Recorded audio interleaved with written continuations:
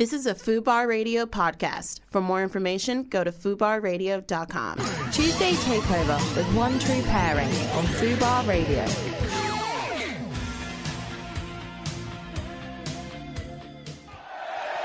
Thank you. Welcome, everybody. One True Pairing Takeover on FUBAR Radio. It's my absolute pleasure to be here with you all. Hope you're listening. Hope you're sitting somewhere very comfortably.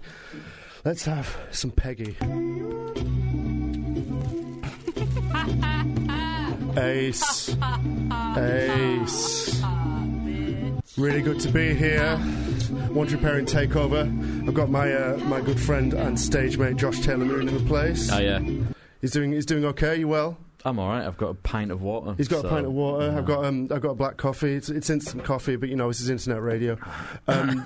So I'm about to give Josh PTSD by playing one of my songs. You want to hear one of my songs? I'd love to once more. Yeah, please. Is this the last time though? Hell no. It's One True Pairing. One True Pairing. Hi guys, it's One True Pairing Takeover on FUBAR Radio. This is Thomas Fleming, also known as One True Pairing.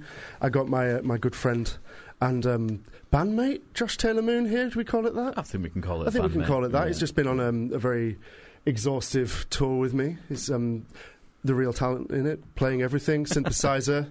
Well, I'm triggering everything, not necessarily playing. We are triggering everything, eh? Am I right? Am I right? That's good. That is good. We got some guests coming on.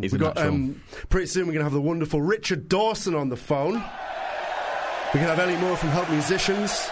We're going to have the wonderful folk singer Sam Lee. We're going to have the amazing novelist Cash Caraway. We're going to have Matt from Algiers, the wonderful rock band. It's going to be a hell of a show. Please do stay with us. I'm going to play you a song by good friends of mine. This is a track by Dona Lenz. It's called Dimensions, The Size of My Love. Hi, everybody.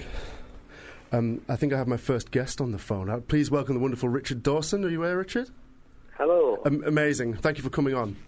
You did it. No props. Yeah, we did it. I made it work. I made it happen. Pleasure to have you on the show. I'm a huge fan of yours, as I hope many of the listeners are. They bloody well should be. Just have a congratulations on the record. Cheers, thank you very much. I should just say I've got a black cat on my shoulder called Trouble, and she's sort of purring into the phone, and she's doing her best to rub her scent glands on it. So That's perfect. I kind of wish I had you in the studio with your cat, to be honest. So that would have been that would have enlivened things. Yeah. She's pretty full on. She doesn't like to travel though. So you know. I think if a cat says something, you've just got to do. Do you know what I mean? I think cats tend to be the boss. You do. You've got to listen. Did you ever see that book, The Codex Seraphinianus? I actually did not. Please tell us about it.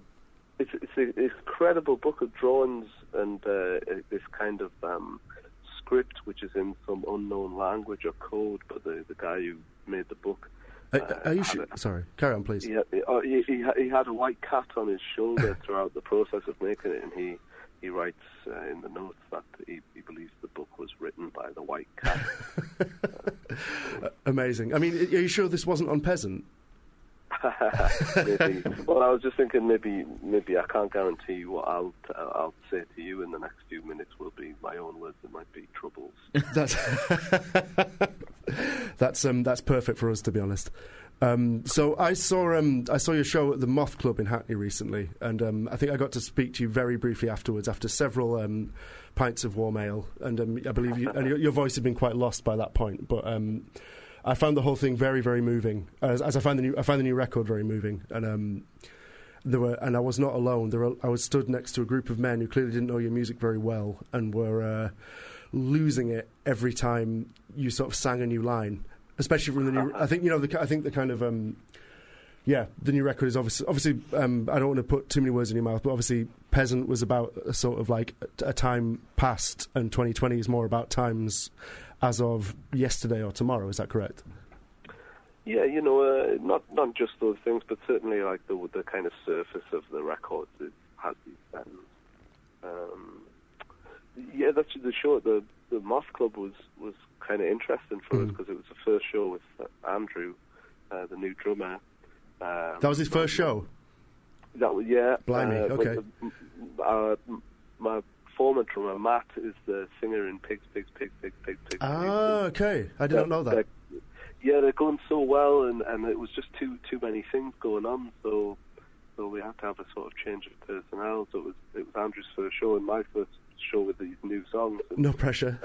It was a really like a white knuckle ride, and we couldn't really believe it was happening when it did. And of course, when we came out, it was so hot in there. It was really sweaty. Yeah, I turned up in full winter coat and trying to look cool in my cap, and it was a real mistake. It was a real sweat fest. Yeah, I was like dripping onto my guitar before we'd even like play the note. I don't want to be too much of a nerd, but I kind of want to talk about you because I'm a guitar player too, and I kind of wanted to talk about your guitar playing. Firstly, it's really good and it's really unusual, and it's I can detect a kind of folk thing, but correct me if I'm wrong. There's also a kind of metal thing going on, like a kind of like some of the harmonies on the record. There's a lot of kind of Sabbath, Maiden, System of a Down-y sort of stuff. And stop me if I'm wrong.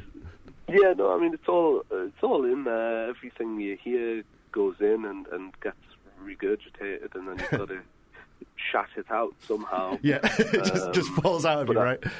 Yeah, I think with the more metal side of things, I really love this band Circle from Finland, and oh yeah, the metal is a big element of what they do, and it's sort of it's helped me to sort of re-embrace that side, just to be like unashamed. There's nothing to be ashamed of in music, and as well, it kind of suited these songs to have more of those elements, almost like a dad rock kind of vibe. I was thinking about journeys with my dad and his cassette, his suitcase of cassettes.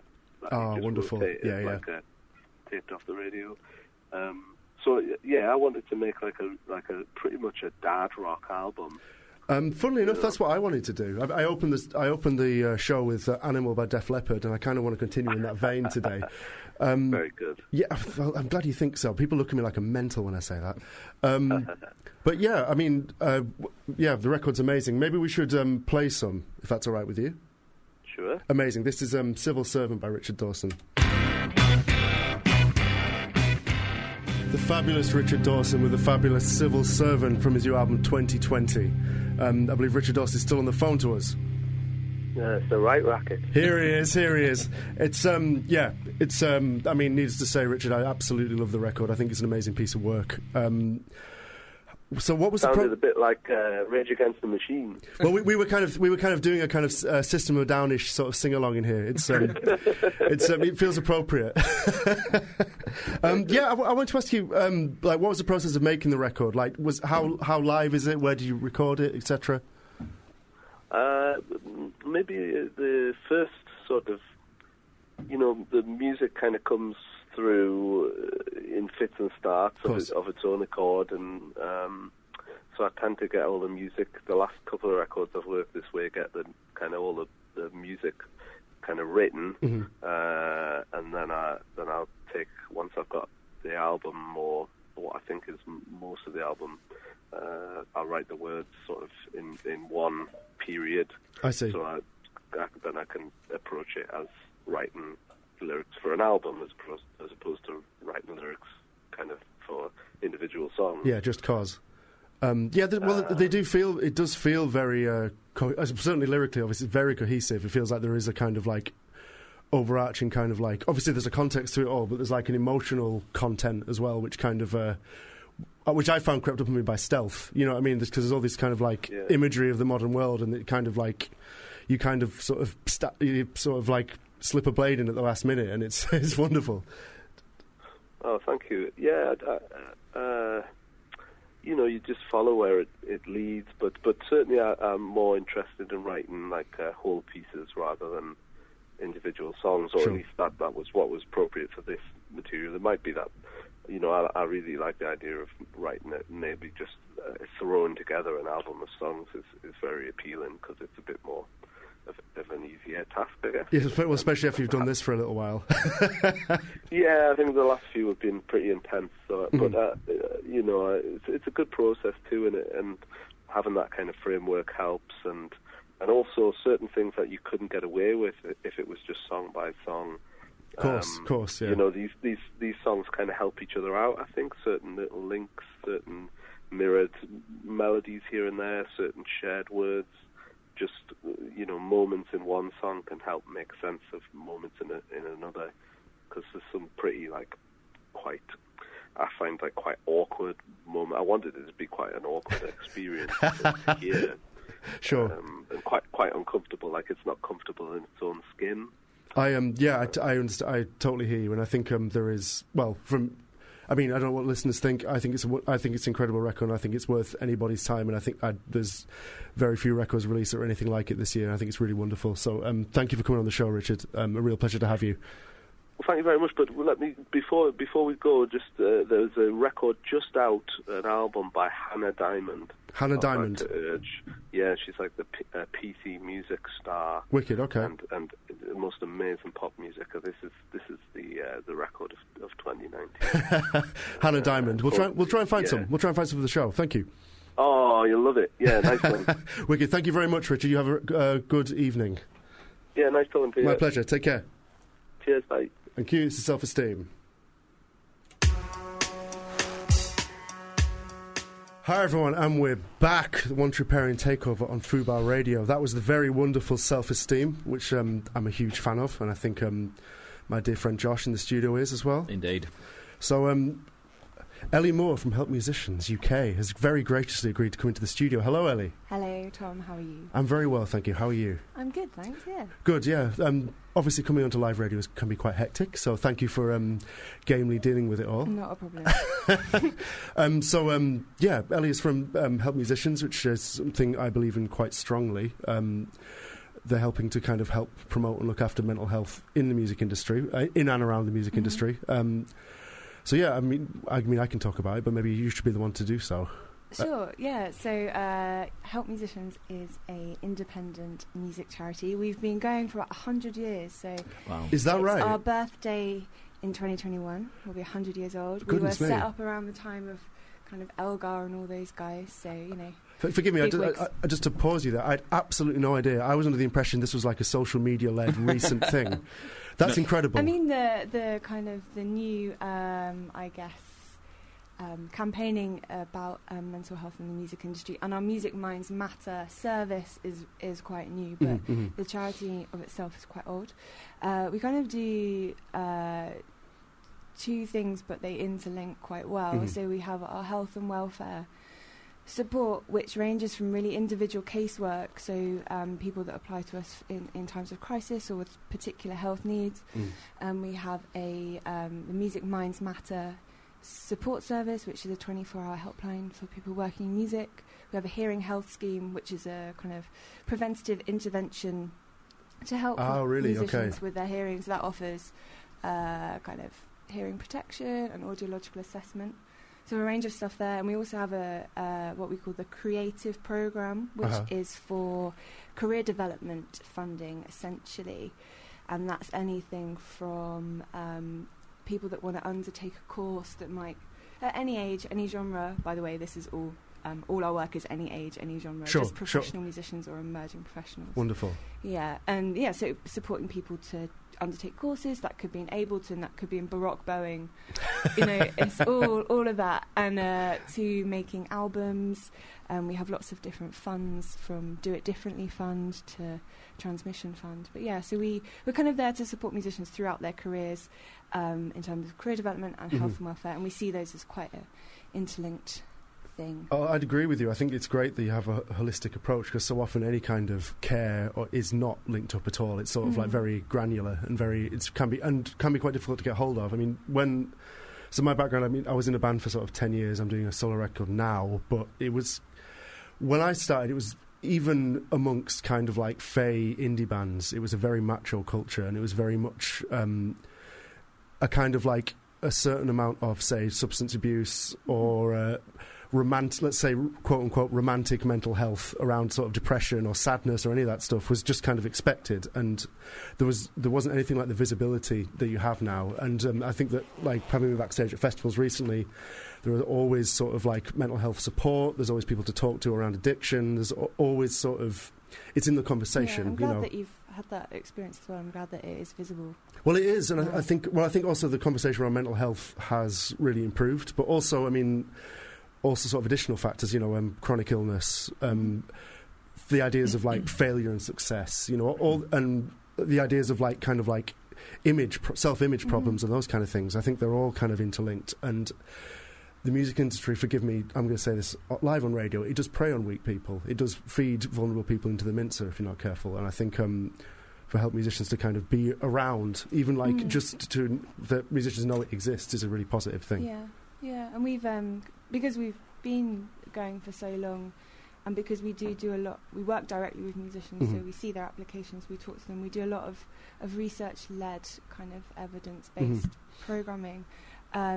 We kind of get those experiences and they tell us that, and we try and kind of do new things to help them, and we often work in partnership, or we do work in partnership a lot more with other people in the music, parts of the music industry. So for instance, with our Music Minds Matter service, the PRS, Performing Rights Society's benevolent funds involved in that. So there's a lot more, like you said, there's a lot more conversation about it, and a lot more partners coming together to try and solve some of the some of the problems, or not solve. You can't solve the problems, some of them, but you manage the ongoing issues, and also me and Josh speak about this a lot, like the kind of, because we tour together a lot, and there's a lot of like it raises a lot of issues, like the kind of success and failure, and the kind of ups and downs and stuff, and the fact that you're always around booze and temptations, and but it's just accepted, on any rider you just go backstage and you might have said, I want a beer. It's like, all right, well, we gave you a beer each, and then we've just given you a bottle of wine, a bottle of whiskey as well. So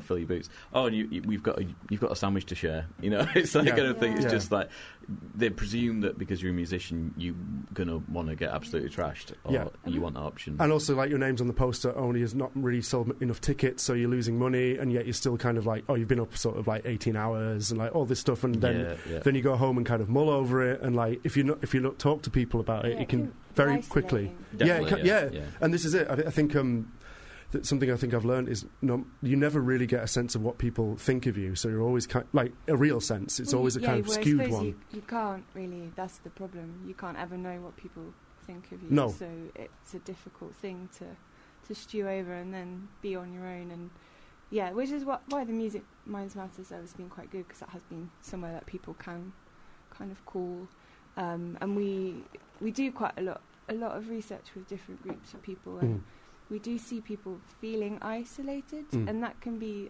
it could be on tour, but it can also be if you're working in the studio for a long time on a project, and you made an album, and you've worked on it for a really long time, and then that period stops, and you're waiting for someone to put it out, or and then there's this kind of like periods of transition, which can be kind of purgatory, can be difficult, and I think sometimes even just sharing that experience with people that understand and aren't going to go, well, you're a musician, so you should be having fun, and you do what you love for a living, so it's not even work, is it? That's a very difficult conversation to have, because it should be fun, it should be joyous, it should be about sharing music, but it's not always. I think I chimed with what you were just saying there. I mean, I can mark my calendar by which psychological pressure I'm going to have. Do you know what I mean? And frankly, if you're a reasonably coddled 18, 19-year-old with a delicate disposition, it's a huge challenge, and you're just thrown into it. You know what I mean?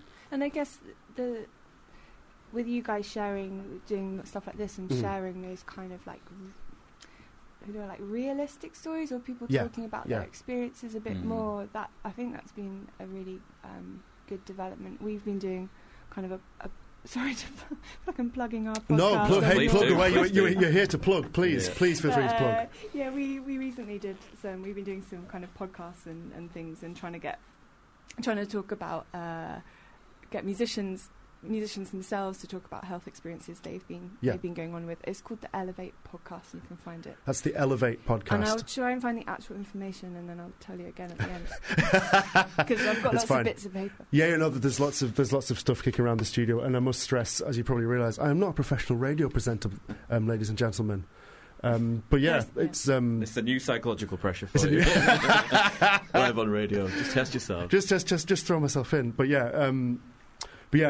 So Ellie Moore, thank you very, very much for coming in. No I problem. really believe in the work you're doing, and I think it's about time you guys have been doing it for 100 years, but it's about time I knew about it. Yeah. Yeah. Well, All right, thank you very much. Absolute pleasure having you. No problem. Cheers. Let's have some Joni. It's just so good. Tuesday Takeover with One True Pairing on Fubar Radio. You heard me. One True Pairing Takeover on Fubar Radio. It's Tom Fleming here, who is also One True Pairing. We got Josh Taylor Moon in here as well. Who is also... He's also bandmate? I think it's a bandmate thing. Bandmate, top lad, Yeah, general all-round talent. Just lad, yeah. Making stuff happen. Yeah. Stuff happen. The producer wants to talk about the tour, so I guess we should talk about our own tour. Yeah, which tour? There's been many. There has been many. We just did a headline tour of the UK with a couple of festivals in Europe thrown in. Toured as support to local natives. Did summer festivals. So it's all quite reasonably early thing at the moment. You know what I mean? It's fairly low key. But obviously, I put out my first debut record. It's not really my debut record. I've made like 7 or 8 studio albums, but you can still call it debut. First one is One True Pairing. You know what I mean? And it's been going okay, hasn't it? I think it's been going good. Been kind of entertaining ourselves with the Mac Lads in the car, and like, if anyone doesn't know the Mac Lads, I'm not going to play it on the show, but you should go and check it out. It's basically the most horrendous music going, I think, pretty much. But you need to know it's there. You need to know where the bottom is. Yeah, you need. Exactly. Yeah, you need to know how far you can dive, really, don't you? Yeah, that's it. Before we go further, actually, I just remembered I should probably touch again on what Ellie Moore was saying about Help for Musicians. There's obviously the Help Musicians UK website, and there's Music Minds Matter. And they also have a podcast called Elevate Music, which is all about the kind of like the holistic approach to kind of health and mental health and, I guess, hope in music, like trying to give back, because it should be a joyous experience, right? Yeah. It's not always. So. Well, I mean, I think a lot of people presume that it is just that all the time. It's like, oh, you've got to enjoy it, though. You've got to enjoy it. And it's like, you do enjoy it, and I think you tend to enjoy it a lot of the time in retrospect. Like, you finish a show, the show went well, you meet people afterwards, and it's great. Until that point, it's a blur of being in a van or being in a car, trying to shove some food down your throat. Yeah. Sound checking and it is all good fun, and it's better than a lot of people's lot, you know. True. But this is it. We're all very kind of like reticent to complain about it. But there are, as with everything, there are downsides and there are pressures, and bad things do happen to people. So it's quite nice that it's being talked about. I think it's good that you put a support structure in there for people who just want to be like, hang on a minute. Because as has been discussed, it's like the sort of thing you don't want to necessarily feel like you're all right to complain to someone who doesn't do what you do, because you will often have those reactions that were just like, well, you know, I do this for a living, and that's also pretty shit. So at least you get to see, you know, Glasgow on a rainy Tuesday. Yeah, you get to see some airports, some hotels, and some vans. I am kidding. It is a nice aspect. I didn't get on a plane until I was 19, and now occasionally we'll just go to Japan just cause. Yeah. You know what I mean? It's all right. It's all right. But yeah, I mean, the show's been all right. I think people are starting to get hold of what I'm doing and like what it's all about, the kind of seriousness versus the absurdity of One True Pairing, the whole thing. I think getting out the record has, you know, I mean, you played it to me. I think I was one of the first people to hear it straight after the mastering engineer. After it went out for remastering, because I wanted it to sound like Yeezus. Yeah. I think we just like... Yeah, you came round to my house and then we drank 3 bottles of wine. Was it 3? It was quite a few. It was some. Yeah. Hence Help for Musicians. Yeah. And I think it was a case of you were like, I'm just going to play one song. And I was like, yeah, cool. And then you were like, I'm going to play one more. And then we basically heard the whole album, but not in the right order. It's just me kind of like panicking and like, please don't hate it, please don't hate it. I mean, I was hating it, but you know. Yeah, but no, I think it's gone down well with people, and getting it out there and standing in front of people and shouting at them seems to be going pretty well. It's all right, isn't it? Yeah, it's all right. Kind of like implicating the middle classes of Britain. It's quite fun. You know what I mean? Should we play some music? Let's do it. Well, would you like me to play some replacements? Yes, please. This is The Ledge. Absolute Ledge. We're back, everyone. That was... Passacaglia, I'm not going to attempt to pronounce it correctly, from the new Liturgy record that Hunter Hendricks just dropped out of absolutely nowhere. I think it's great. Please do check it out. Even if transcendental black metal isn't your thing, and let's face it, it might not be. We've got Sam Lee in the studio, the very wonderful singer Sam Lee. Hey. Thank you for being here with us. Me. How are you doing? Oh, I'm really well. Okay, there's a nice echo here. It's like we're in a church. It is a bit, isn't it? It's a really small church. As it's radio, let's pretend we are. So, congratulations on the new song, the new single, as it were. Thank you. It's wonderful. I am very. I mean, would you call yourself a folk singer? Is that fair? It's the default term. Of course. Yeah. I mean, you're certainly involved. Like, I think people like to call you that anyway, and you're definitely involved in the folk tradition, as it were. I mean, this is a traditional song, right? It is. They're actually all the lyrics I've rewritten. Right. So yeah, let's just settle on that one, even though I have no idea what that word means, and I get less interested in what it means. I mean, where I'm from, it just means person. Yeah, person, not people. So exactly, as long as there's some humanity in it. It's certainly a very protected term, isn't it? It can be a bit rarefied. Folk. There's people have varying ideas of what it is or should be. Yeah, I think it's one of those. It means many different things to many different people, and and actually to the point where it doesn't really mean much at all anymore. Sure, sure. So it's sort of I remember. This is a lame thing to say, but the year of the Mercuries, when I was there, every artist in their biog had the word folk in it. Literally everyone. Oh my goodness! It's probably pop now. It's probably mental health now. There's a hot tagline that comes along every year, and so it was and like some of it is justified and some of it is not. Yeah. But it's really wonderful. Perhaps we should hear it. This is Sam Lee with the Garden of England, Seeds of Love. Sam Lee, everybody, is here in the studio with us with Gardens of England, Seeds of Love. It's an incredible track. Thank you for coming in. Pleasure.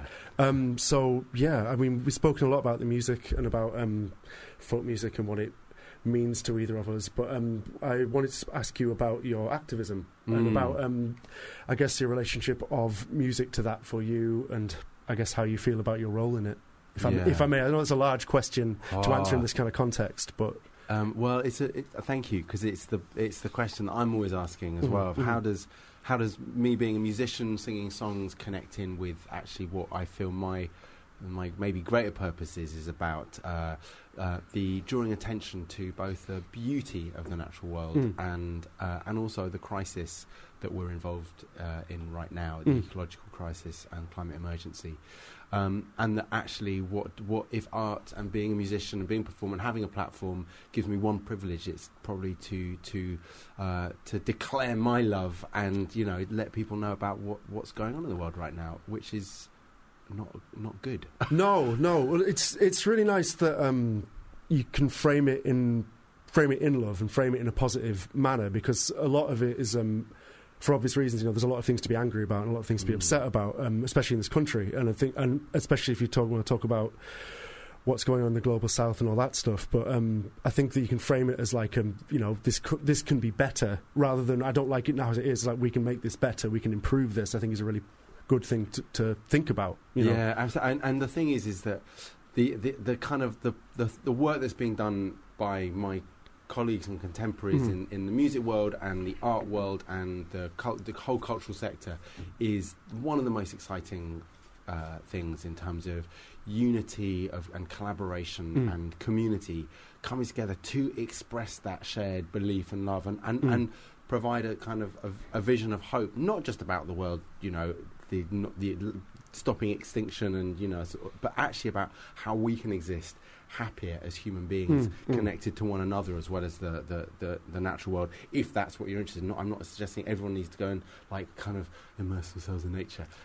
That's not some people's thing. Occasionally I like central heating and a hot bath and I encourage people to take advantage of it, but you know what I mean. Of course.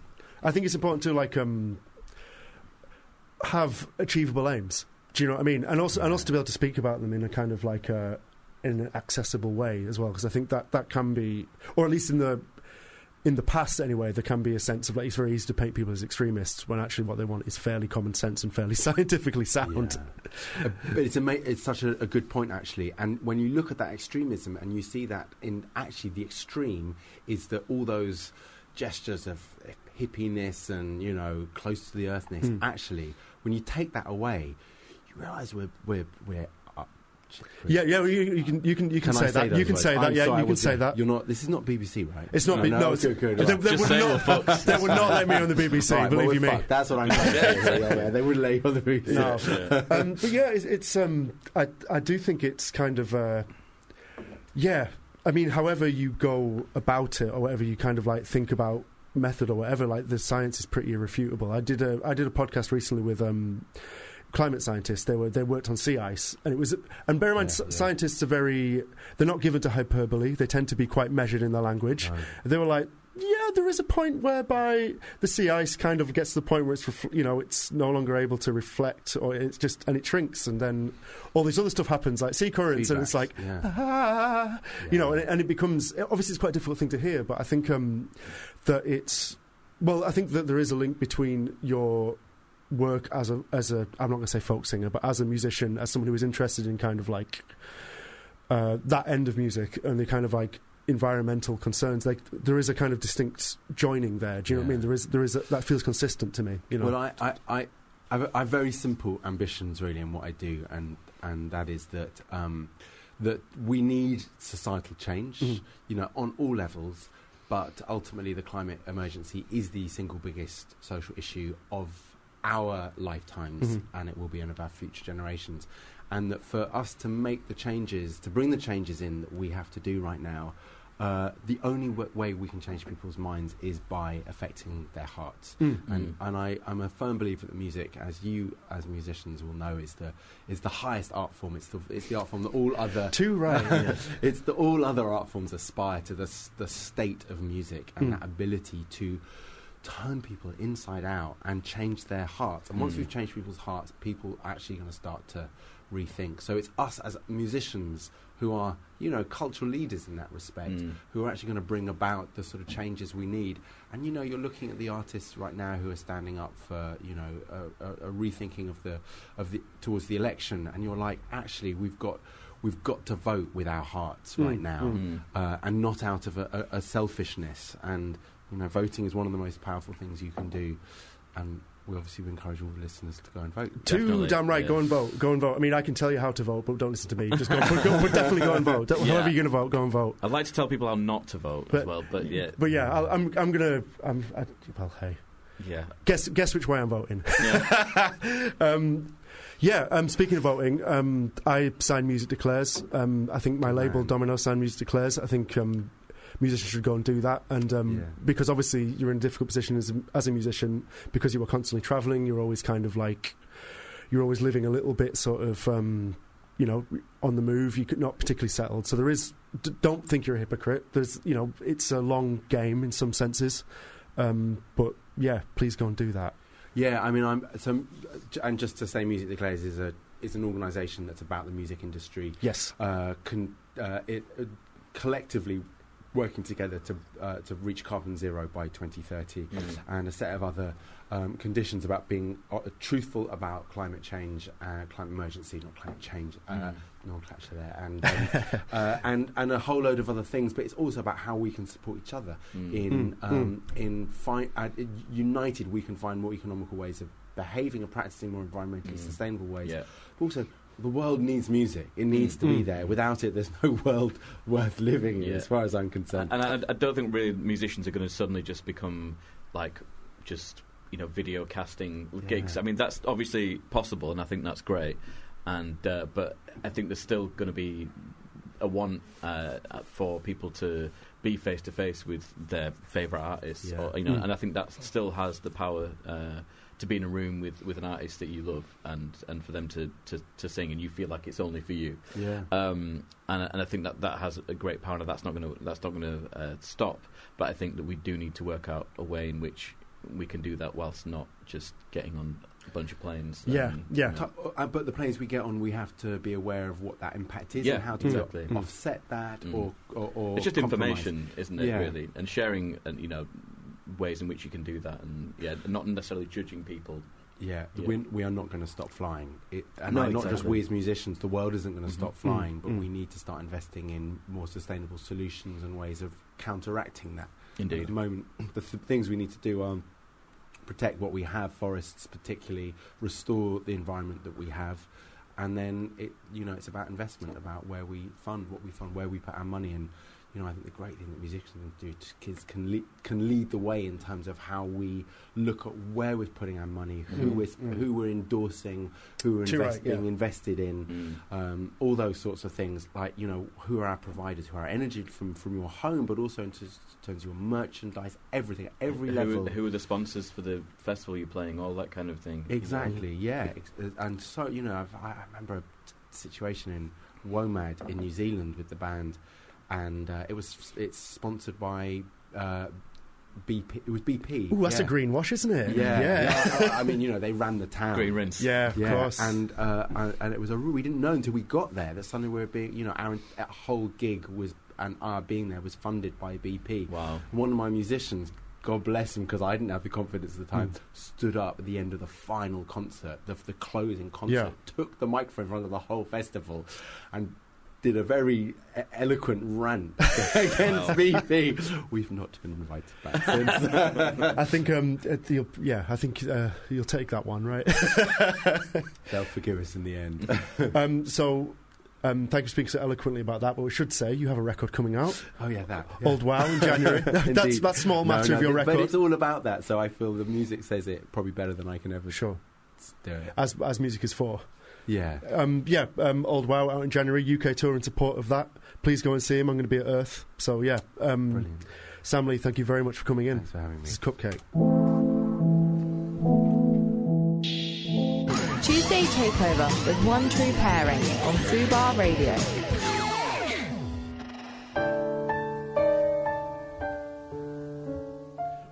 One True Pairing Takeover on Fubar Radio. That was the wonderful Irene Crawl. Before that, we had Cupcake, absolutely ripping us a new one. And Cash Caraway is in the studio. Hello. Hello, how are you? Welcome. Yeah, thank you. My absolute pleasure. Thank you for coming in. We're here to discuss, amongst other things, your wonderful book, Skin to State, which I just bought with my own money and read, and it's wonderful. Congratulations on it. Thank you. You've actually read the whole thing. I've actually, if I'm honest, I'm about 80% of the way through because it only arrived on Saturday. So I've been nailing it, but I haven't quite finished it. So I can't give any concrete spoilers, which is good. Good. But yeah, it's wonderful. It's seething and scathing and has a real cast of monsters in it. Yeah, it's quite angry. I was in a very dark place when I wrote it. Mm-hmm. So I think I wrote it within 3 months. So really? Wow. Yeah, November last year to February this year. Bloody hell. In a rage. Wow. Sure.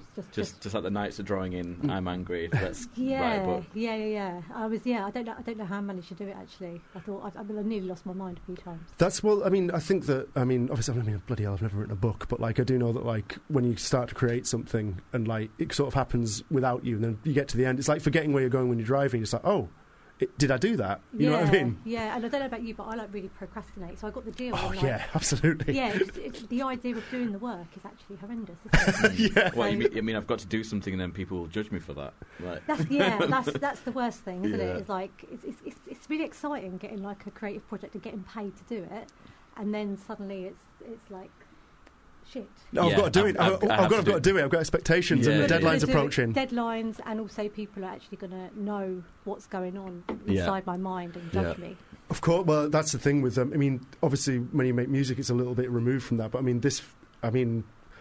really resisting the urge to ask how much quote unquote real it is. But it certainly feels like a very personal work, and there is a lot of rage in it, a lot of anger, and a lot of quite self-examinatory stuff, and also a lot about this country and how it operates as well. It's a real it's very kind of Kafkaesque in the kind of the way Britain is today. You know what I mean? Yeah, thank you for saying that. Yeah, I think it kind of follows the tradition of Bukowski and Miller, kind of going really internal. It is political, but it's a really, really internalised political book. So it's about kind of how policy affects the individual rather than how it affects society, but in turn affecting society. Of course, destroying everyone. Because society is made up of individuals, so yeah.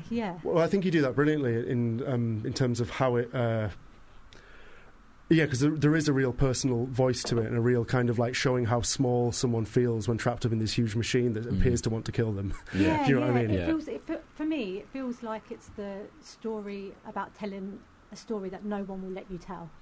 Yeah, and I think you make reference to that like I shouldn't be saying this. I don't feel I have the right to say this, which is a very it's something I've sort of encountered a lot. It's a very kind of like working class position, because I think if you come from a background that is kind of like educated by accident, then you kind of just feel, I'm just going to do this today. Do you know what I mean? Yeah. There is a sense in which like there's a naturalness to it, and I agree with that. And I think from the outside there's a lot of suspicion around working class people who create that kind of work, because we're kind of told that working class people are stupid.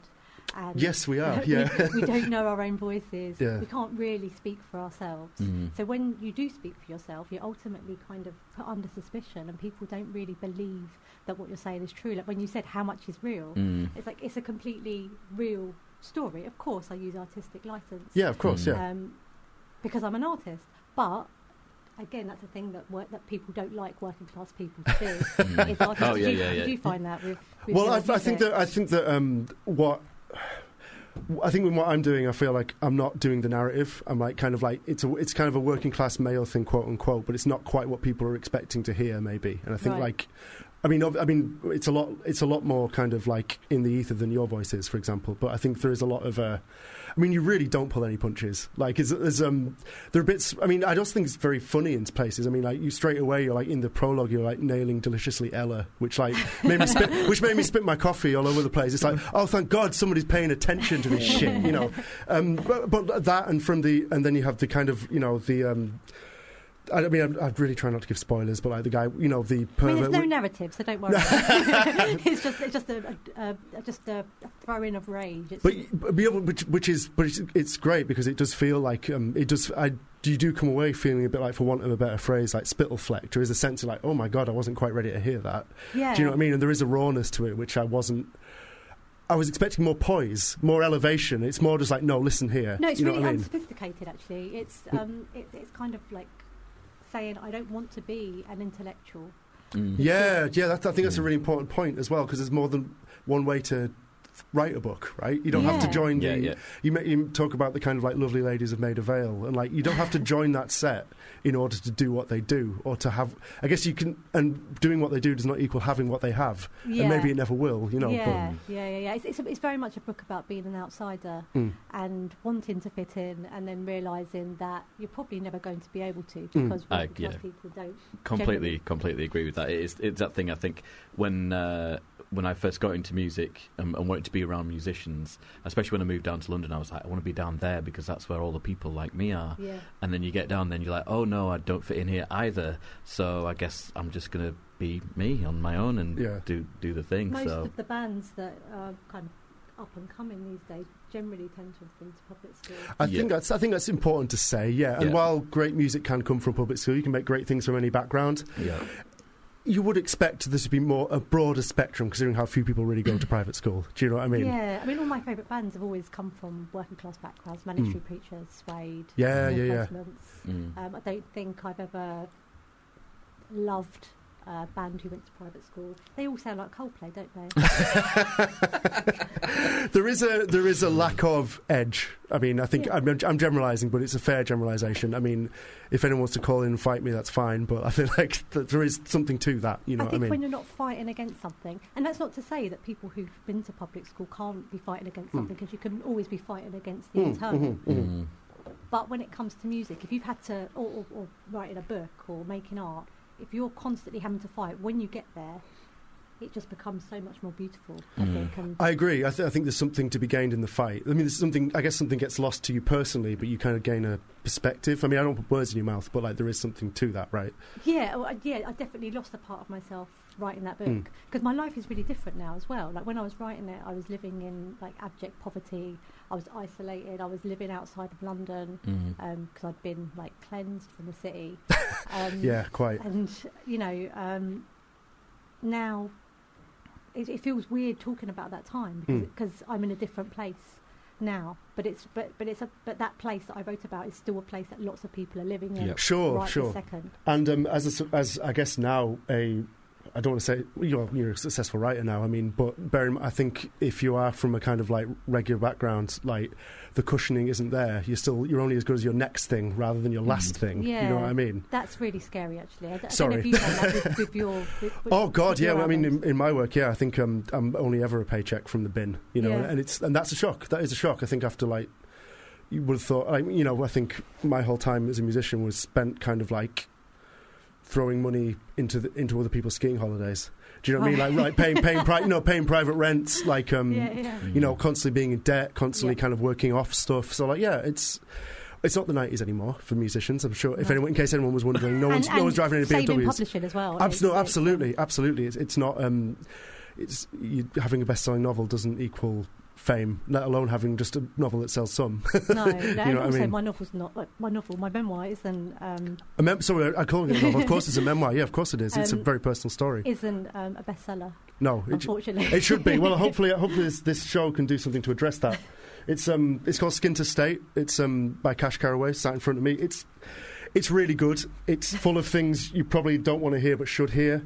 And it's kind of sexy as well, isn't it? It's a sexy book. I think it's sexy. There's a lot of very kind of like very sort of strident female sexuality in it. There's a lot of very strident anger, and there's a lot of humour as well. I think it's funny. I mean, it's a very bleak humour, but I do think it's funny. It had me spitting out my coffee on several occasions. Oh, good. Thank you. So, Cash Caraway, thank you very much for coming in the studio. My absolute pleasure. So we're going to play some Suicide for you. Tuesday Takeover with One True Pairing on Fubar Radio. One True Pairing on Fubar Radio. We're back. How are we doing, Josh? We're all right, yeah. Yeah, we're feeling good. I'm feeling very rosy cheeks. Feeling very rosy cheeks. It's kind of like hot and cold in here. We've got a kind of. It was that coffee, I think. That was. Is that kerosene? We're all a bit over caffeined. So I think we're going to play. I think we're just waiting on Matt Tong from Algiers, I believe. We're going to. We're still waiting on Matt Tong from Algiers, so I'm going to play you some more music. Oh, he's sorry, Matt. Forgive me. Such a professional. Matt Tong. Hello. Hello. Nice to have you. Thank you. Wonderful. Thank you. Yeah, we're. Thank you for speaking to us. Of course. Brilliant to have you. As you can tell, I'm not a professional radio presenter, so I wasn't 100% sure whether you're on the line or what button I was pressing, but it's great to have you in the studio now. It's all right. I'm barely a professional musician either. Oh, aren't we, mate? Aren't we all? Aren't we all? Yeah, amazing to have you. I love the new tracks. They're really, really great. Thank you. I think that, I mean, I wanted to have Algiers on the show because I think you guys are one of the more important bands operating right now. I think you're one of the more interesting. And the new stuff really has surpassed my expectations. I think it's really wonderful for what I've heard. Oh, that's great to hear. I mean, you know, we've been knocked away working on it for so long. It's good to finally get a bit of feedback. God, so yeah, of course, it must be quite early days for that kind of thing. Are you able to, even if it was negative feedback, you know, like any opinion would be gladly welcomed. Just say something, right? Tell us something. Just say something. Yeah, but it's I know exactly how you feel with that. It's like, because you make this stuff and then you put it out and it just like, is it happening yet? Is it happening yet? Is it happening yet? You know, it's a very nervous time, but rest assured it is really interesting, like really good. I mean, I liked everything. I liked you like from I remember getting into you guys on the self-titled and then it continuing from there, and like obviously the Undecided Power was really good, and yeah, this one promises great things, if I may. Can we talk about the album artwork? I know it's a radio, but the album artwork is insane.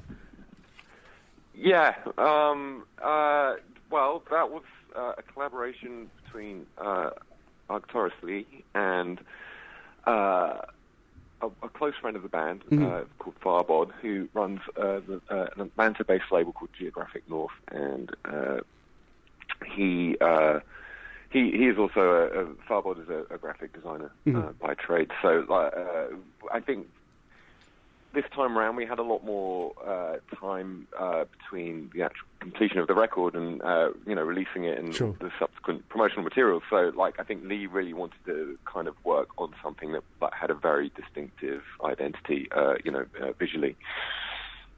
It certainly has that. Yeah. It was a lot of. There was a lot of going back and forth, and as far as I could tell, lots of minute adjustments of like the typeface and like Yeah, and especially when you're working in a band, like there's kind of it's not as easy to get a two-way conversation going, is there? There's always a kind of like, you have to agree on it first and then go back and all that kind of stuff. Right, but particularly as we try and operate as a collective, but that often makes it harder than someone just saying, hey, it's going to be this way, so you can't argue with that. Yeah, because I am the artist, yeah. Yeah. But yeah, I mean, as I said, I think a lot's been made of your guys' kind of like genre mixing, and you guys have satirised it quite effectively in a track I'm about to play. But yeah, it is. I'm very interested in stuff that like doesn't do the narrative, because you guys are very politically engaged. You're very kind of your music is very much about the world at large, but it doesn't feel like it feels like you're kind of you're skewering people who kind of feel like they're in charge of the narrative, or that they are indeed the woke ones, or anything like that. There's a sense in which like you're kind of like disrupting things slightly and shaking people's trees. Yeah, I think we're, I'm not going to try and speak for everyone. No, of course, no, sorry. I think we're slightly, I think at this stage in the game, I think we're all coming at it from slightly different points. But of course, sure. We've always maintained that, like, everything, everything you encounter or, like, do during your day-to-day life has some kind of political connotation, which is like, it's draining to think about that 100% of the time, but I think we also haven't tried to shy away from it. So, yeah, it does kind of come to the surface a lot in the music and, for interviews as well. But, I think this time around, I think Frank was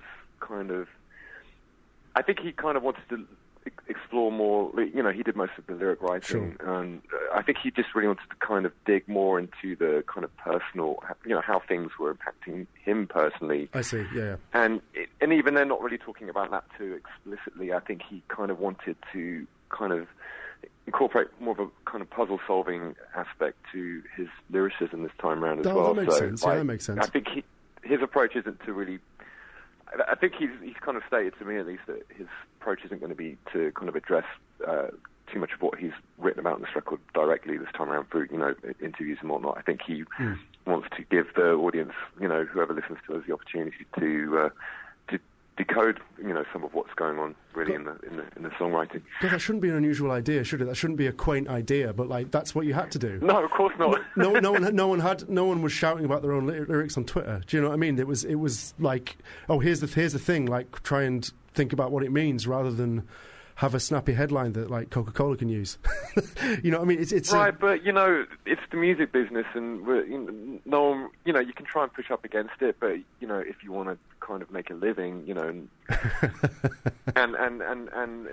try and perform in front of what's hopefully a growing fan base, you have to kind of give yourself to the some of the demands of the the media that reports or talks about your band. Like music journalists are really up against it at this point. It's like I don't envy anyone who is trying to make a living from writing. So I personally don't begrudge anyone for kind of. I think at this point just to kind of accuse someone of lazy journalism is sort of missing the point a bit, because it's like you only have X amount of time in the day to write about like so many different bands or artists. And there are so many people like doing this at the moment. So, yeah, no, absolutely, yeah. I do go along with that. I'm the worst at skewering journalists for that as well. But I do agree that like people want quick headlines. People want things to be simple and compact and contained in meaning. Do you know what I mean? And I think one of the things I love about your band is it's a bit more than that. Do you know what I mean? It's right. It's wonderful. I should mention that you have a new record coming out. There Is No Year, in January, which of course I'm going to play some of in a little while. But and you've got a tour that would kill a lesser band. Good Lord, you're beginning in February, carrying on all the way through March, all the way through UK, Europe, North America. It looks brutal. I mean, I'm sure it'd be fun, but good God. Yeah. Or am I weak? I know you guys. I know. Like, if you've kind of like spent time in America, that's a different level of touring to what I'm used to in the UK. But it seems like a hell of a tour. Yeah, I mean, we've been... Yeah, we are pretty tired. Thank you for being honest. Yeah. We've been grinding them out, over the last few years, and we're not getting any younger. That's for sure. But sure. I have a theory. I died about 7 years ago, and the 5 hour energy has just kept my body animated. The historical consumption of 5 hour energy. Yeah, I mean, oh man. You get used to it after a while because, as you know, like through touring, like you stop forgetting about your responsibilities at home. And yeah, you do. Yeah, and your world becomes that much smaller, and so you're not necessarily taken up with thinking about, the day. There's cockroaches in the fridge, or like, I've got to do all the washing up. It's like, I just have to get out of bed and maybe make sure I don't smell so bad, so the van's not an unpleasant environment, and then just get in the van and like close my eyes for another few hours, and then get to the bed. Yeah, and, hopefully not put my back out carrying some guitar amps, up flight of stairs. Yeah, do the show, and then that's my responsibility done. That's it. You've just got to look after yourself and make sure you're physically capable of doing the show that people have paid to, see you do. Yeah, quite, yeah. Well, listen, I'm into that. Matt Tong from Algiers, everybody. I'm going to play a track of yours. Thank you very much for speaking to me. I really appreciate it, and I love you. No worries. I mean, thanks for having me on the show. My total pleasure. This is Can the Sub Bass Speak by Algiers. Can the Sub Bass Speak by Algiers. If you don't feel implicated by that, you're not listening hard enough. Wonderful track, wonderful band. Album coming out in January. Check it out. Wonder Parent Takeover. Indeed. Tom's here. Josh is here. Almost the end. I'd like to shout out Pete Flinton. He's not here, but he's in our hearts. Yeah, I'd like to shout out Peter Flinton. Peter Flinton is our tour manager and sound engineer, but he's a sound engineer first, but the way it is these days, you basically can't just be a sound engineer. You just got to do everything. Yeah, you've just got to drive, you've got to deal with advances and various other things, deal with my dangerous personality.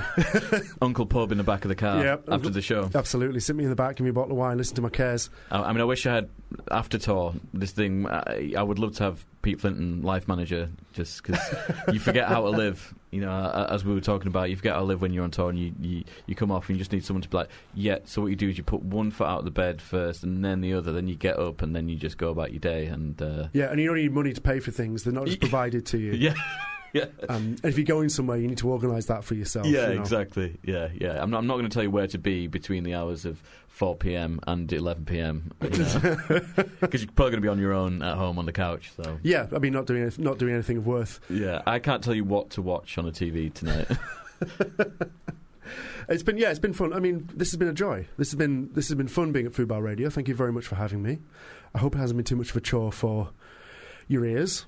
It's certainly not been a chore for mine. I'd like to thank all my guests. I'd like to thank Richard Dawson, Ellie Moore, Sam Lee, Cash Caraway, and Matt Tong. I mean, it's been a bloody pleasure. It has. It's been bloody lovely. It has been bloody lovely. Honestly, the amount of places two Weird Northerners can get. You know what I mean? You just stick your foot in the door. There's no stopping us. No, we're like the smooths. You know what I mean? We just get in the cracks. It's because we're so friendly and people want to buy things from us. So they trust us. I mean, if anyone needs someone to sell their insurance or their soft drinks or perhaps their Christmas sale. Well, we tried to sell a book, a record, and a tour today, so I think we've done. We're doing our best. We're doing our best. I mean, I was actually in to do a vocal for a Christmas advert. I didn't get it, probably because I sound like I'm about to rip your head off at any point. But I haven't exactly got the most romantic of voices. It's like a very pissed off Leonard Cohen. But yeah, for some reason they don't want me advertising Christmas goods. Why is that, Josh? Why is that? Don't know. Is it because I don't believe in the Christian sanctity of Christmas? I don't know. It could be. It could be that. Did you explain that your dad played the pipe organ in the church? No, I didn't get a chance to before I was kicked out of the advertising office. I should have done. I mean, I don't mind Christmas. I'm just being. Yeah, I mean, I think it's too easy just to be like, I hate Christmas because it's really commercial. Because actually, especially if not for me this year, but especially if you're away from where your birthplace, perhaps, or where you grew up, you get to go back there at Christmas, and usually people are around, and it is a joyous occasion. It can be a joyous occasion, yeah. It's usually a messy occasion as well. Definitely. No one in this room drinks alcohol, of course. No, of course not. No, just really strong coffee. It's been a pleasure. I think our time is sadly drawing to a close, but it's been a One True Pairing takeover on Fubar Radio. It's been an absolute pleasure to play for you all, to be here, to just be a conduit for my wonderful guests. And I'm now going to leave you with the wonderful Cocteau Twins. Please enjoy. Have a good evening. One True Pairing. Tuesday Takeover with One True Pairing on Fubar Radio. You've been listening to a Fubar Radio podcast. For more information, go to fubarradio.com.